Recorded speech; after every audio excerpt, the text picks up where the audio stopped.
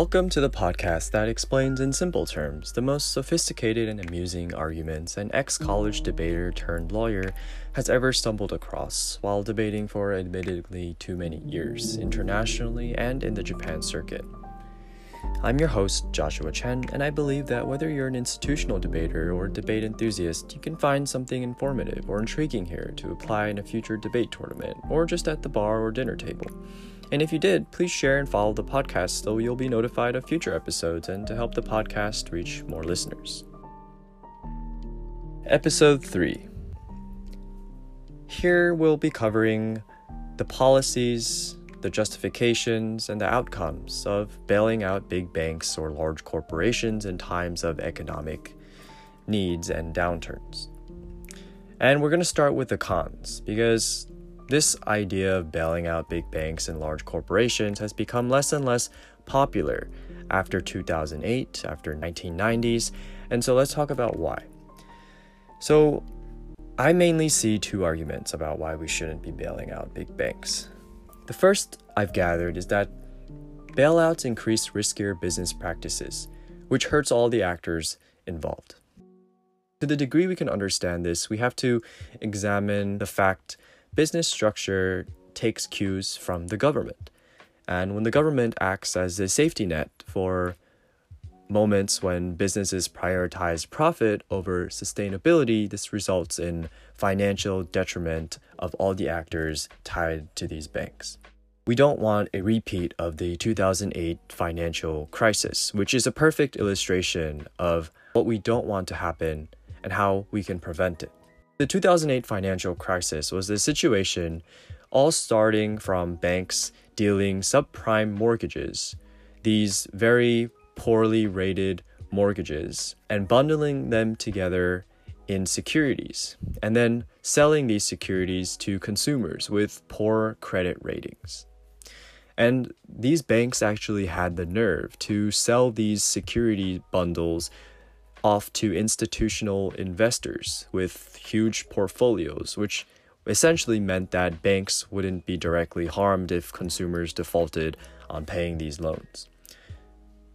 So what essentially occurred was a huge scheme of exploiting consumers and then passing on the risk to others that literally went unchecked for a decade or two until the defaulting actually happened and everything started falling apart. Who actually was affected? The first person affected were non-institutional investors like you and me. People who contributed to mutual funds managed by professionals in the housing market lost basically all their money.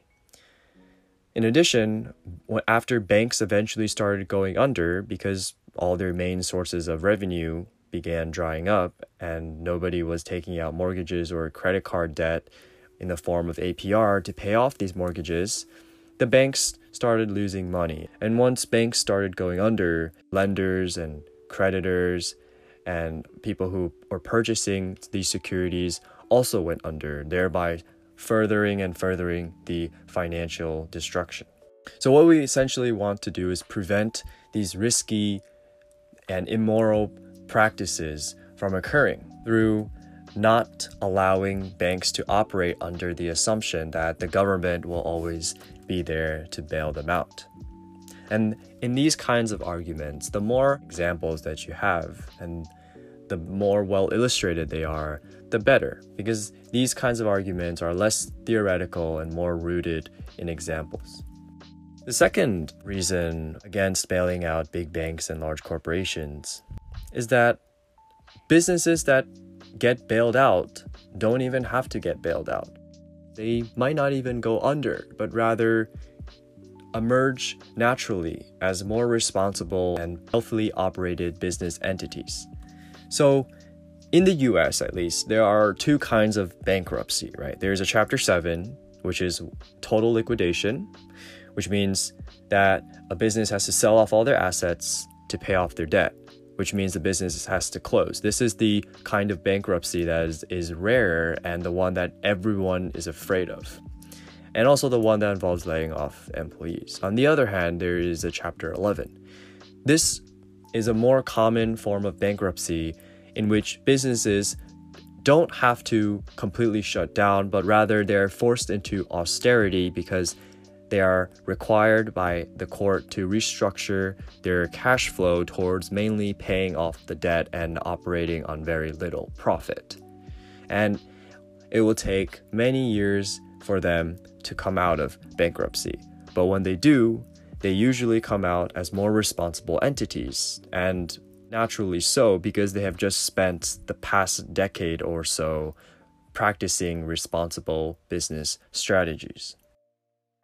What are the arguments for bailouts? So there are two arguments here as well. First is that, well, bailouts are just the most efficient and quick solution to prop up the economy. Why wait several years at minimum to over a decade at maximum for banks and other corporations to learn from this judgment and implement more responsible practices?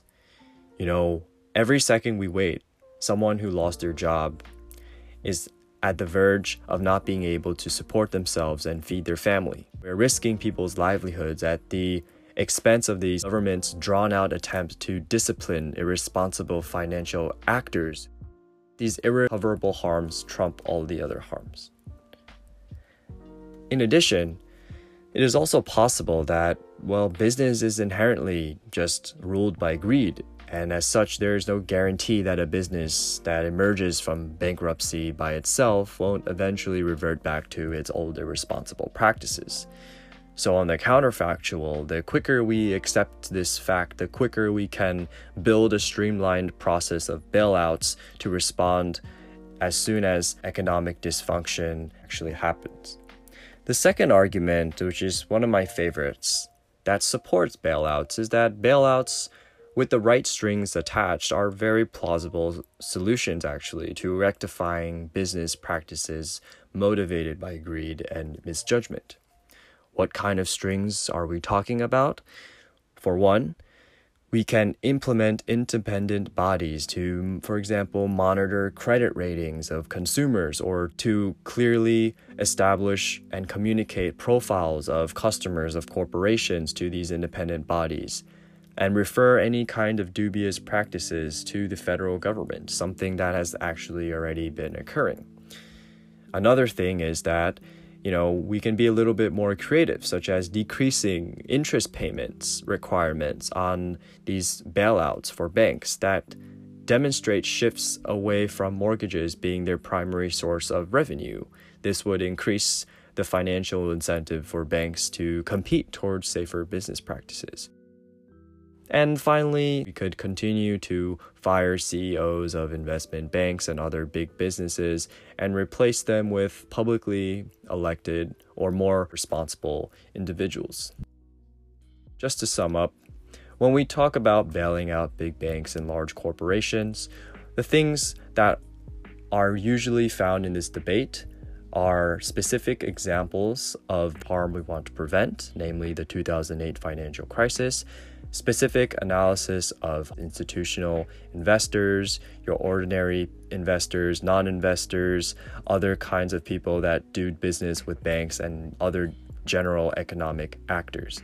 And we also have to be careful about modeling out harms because we have to attach the right strings if we are to build a world in which business bailouts are accepted but done correctly.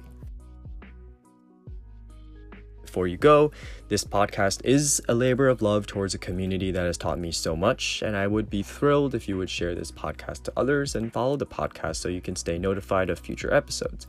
Don't forget to give us a rating on Apple Podcasts or wherever you're listening from, and if you have a topic suggestion or would like to come on an episode as a guest speaker, please message me at joshchen099@gmail.com or just DM me on Facebook because I know a lot of you listening will have already met me and know me personally.